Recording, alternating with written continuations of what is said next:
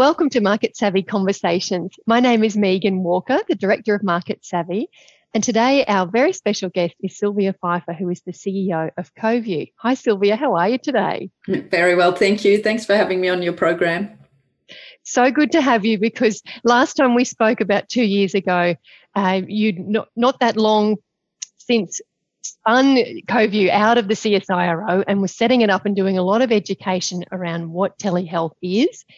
And then, boom, fast forward a few years' time, we've had COVID, and wow, how has telehealth changed since February 2020 for you, Sylvia, and what a ride you've been on?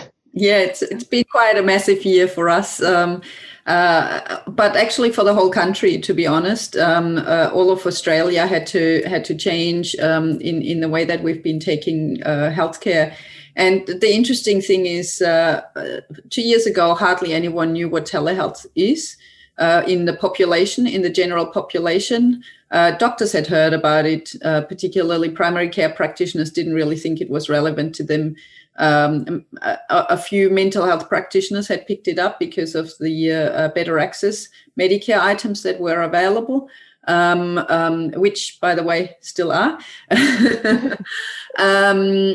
But telehealth really took off, obviously, in the pandemic when the lockdowns came and the telehealth Medicare items were made available almost uniformly, and both phone and video telehealth items.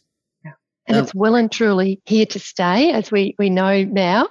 Just explain for anyone who is still new to telehealth, are we talking about a consultation over a mobile phone?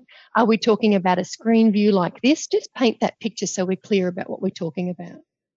So telehealth is multiple things. From where I stand, the two most important ones are phone telehealth. So when you hold a consultation via the mobile phone, and it has to be a proper phone consultation with, a diagnosis and advice, etc., for it to be Medicare reimbursed for the GPs. And then the other one is video telehealth, which is sort of what we're doing right now in a video call, but as a healthcare consultation. Again, that needs to have a diagnosis and assessments and advice being given to the patient for it to be reimbursed. But all of those items were made available. There's generally other telehealth capabilities as well. You could have text chat to provide telehealth to patients. You could also send messages and have store and forward telehealth. That was not made available as reimbursable items during COVID.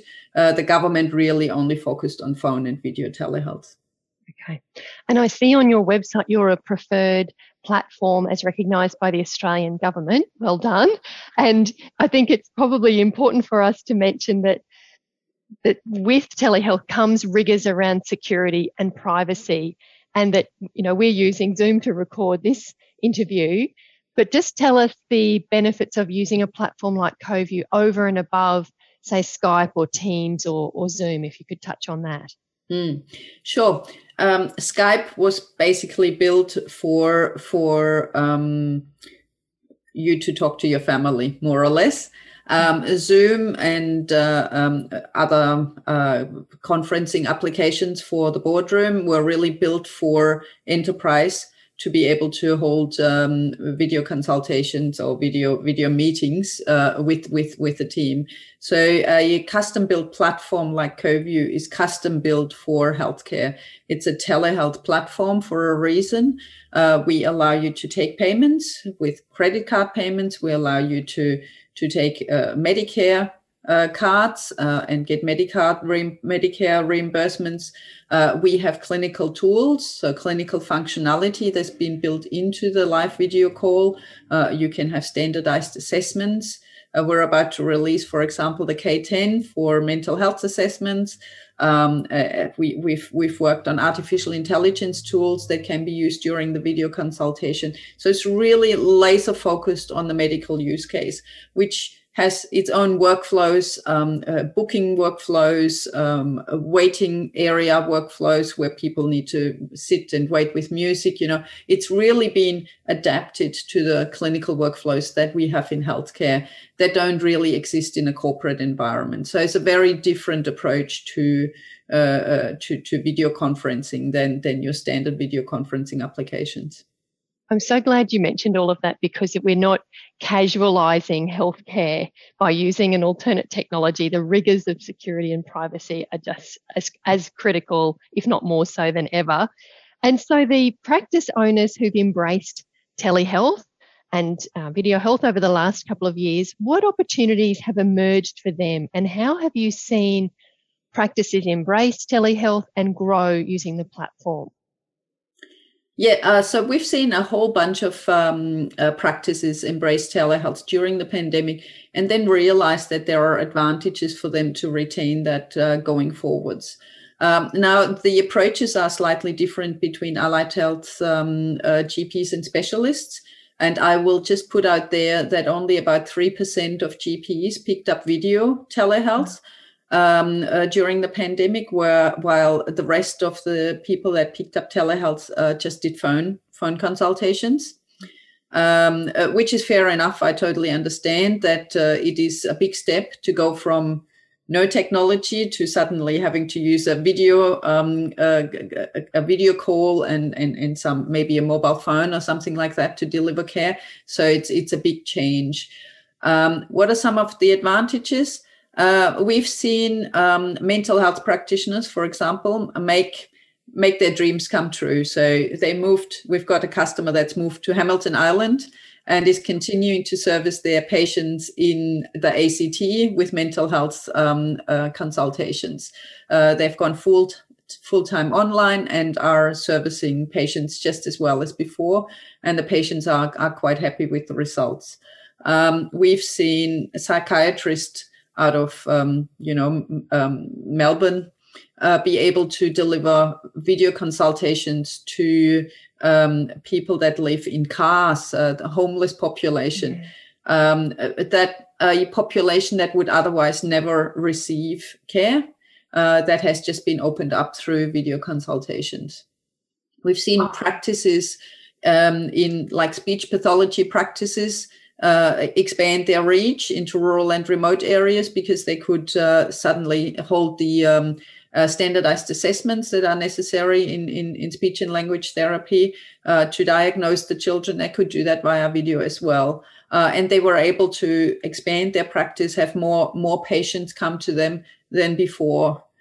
We've heard from many practitioners that have picked up video telehealth that the number of no-shows has been reduced. So people turn up to their video calls.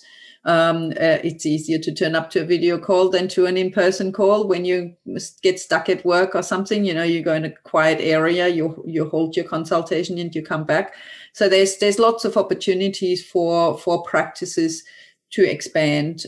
One model that we've seen work quite well for general practices is not so much to disrupt the practice that's actually already working and quite effective, but practices can add another practitioner to their to the service offering to their patients that just takes video calls. So that person would work from home and could be located anywhere, right?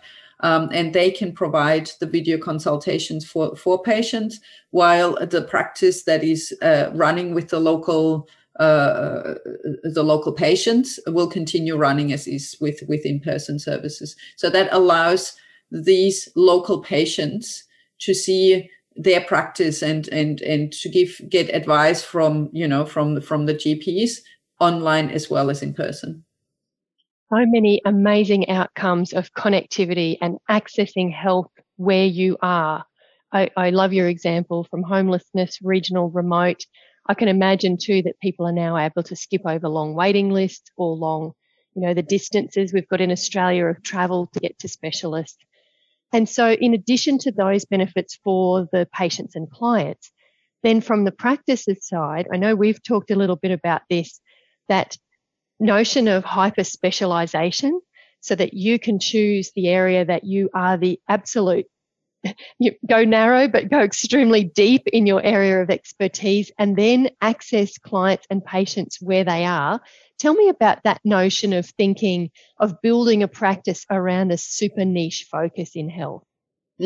That's a very good example of a great use case of telehealth. When you as a practitioner, let's say you're a GP and you really want to focus deeply on women's health. I'm just picking an example here. I know practitioners have lots of different areas of their interest, but if you have one specific area that you really care deeply about and you learn everything about it and you become the specialist, then you would really want to just service patients that are looking for your expertise, not having to deal with all these other things that you might not be interested in. However, the biggest problem you have when you do that is that your local population, the population that comes to you, is limited in size. And so your specialization is not really widely enough accessible.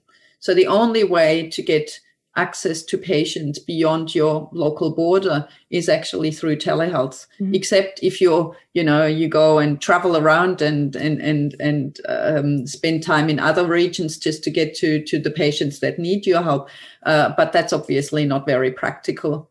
And it's obviously a lot of waste of your time. So telehealth is actually a really good way to offer those services. And because it's digital, you set up your website, you do the advertising around it, you put your telehealth service online with CoView, you basically put a virtual front door link on your website, and people can come through that virtual front door to see you. You can put a booking link on as well if you prefer.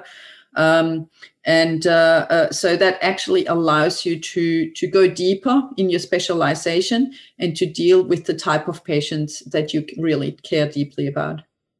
I'm really excited about that from the marketing perspective, as much from the patient side, that, for very low cost, you can find your patients and clients where they are. This has also come into the time where we have such low cost advertising available through Facebook ads and Google ads that don't have to be scammy or spammy, and find those people where they are, test out a use case for it, and then have either a hybrid brick and mortar, with telehealth, or pure digital, and really expand the growth of the practice through telehealth. I think it's such an exciting time that we're in for practices reaching people who need them.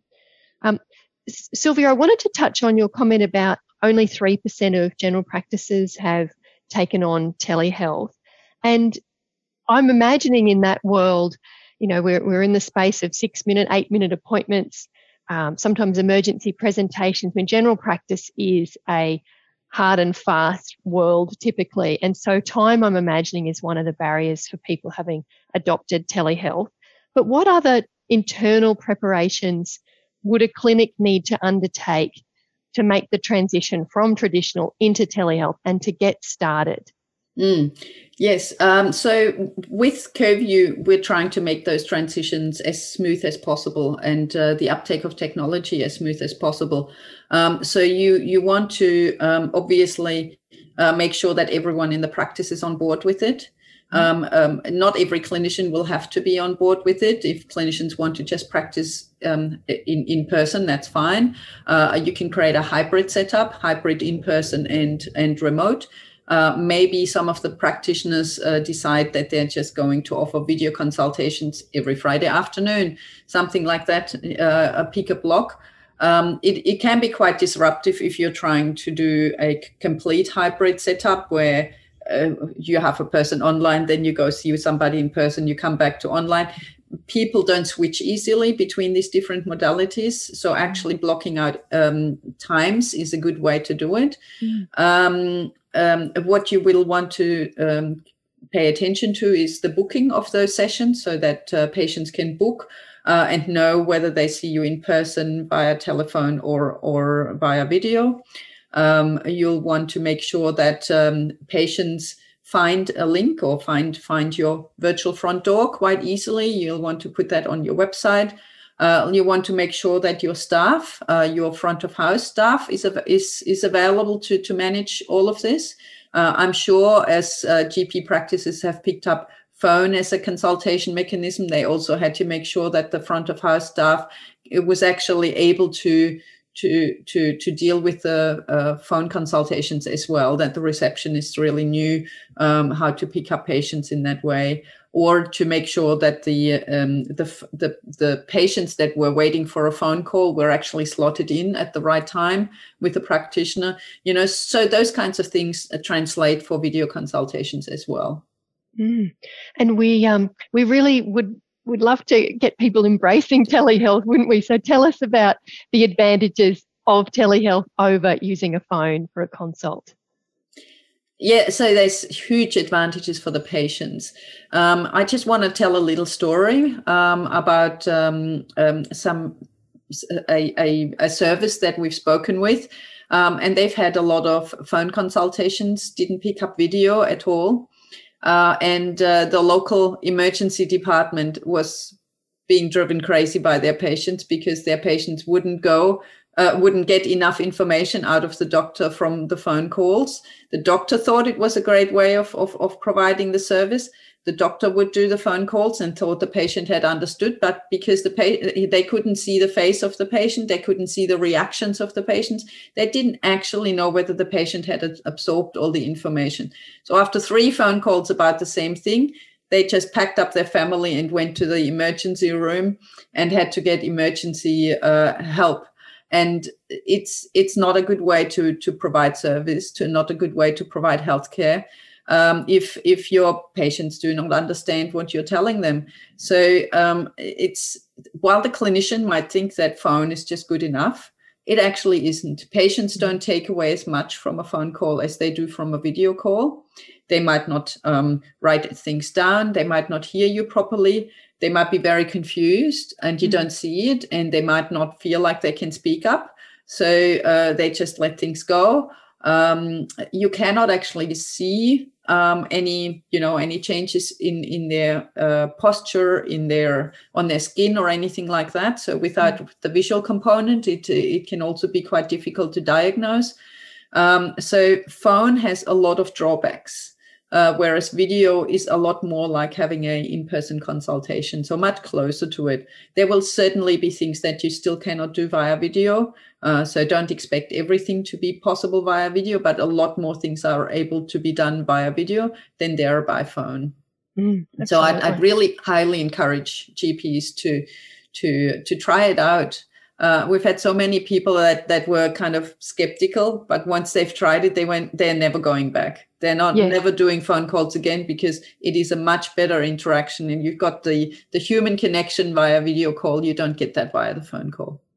And as a lay person, parent, as soon as you've had the benefit of not having to get a sick child in a car and sit outside a medical practice and have masks on and be called in for being able to stay at home and get that advice and support that you need.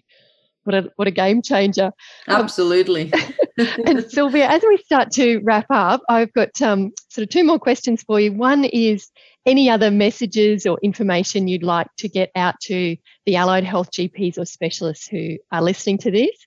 And then to wrap us up, how people can get started with CoView and take the first step, and what they can expect from using your platform. So take us away. Sure. I would like to point out that the government has just extended the Medicare items till the end of this year. And rumor has it they will make them permanent. So the change is coming in the industry, and video is not going away. Video telehealth, phone telehealth, and the whole digital transformation isn't going away. It's just going to get, it's going to change over time. It's already happening everywhere overseas. We're also seeing mobile applications being turned into subscribable things. So it's almost like a mobile application is a replacement for medication.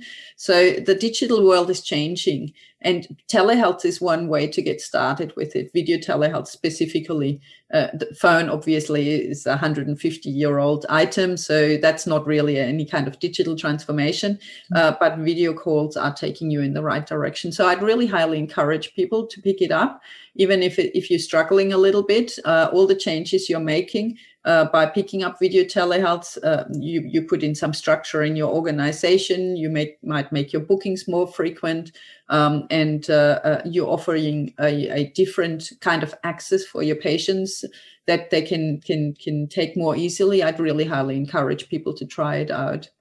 About CoView, if you wanted to get some help, we've got a chatbot on our CoView website.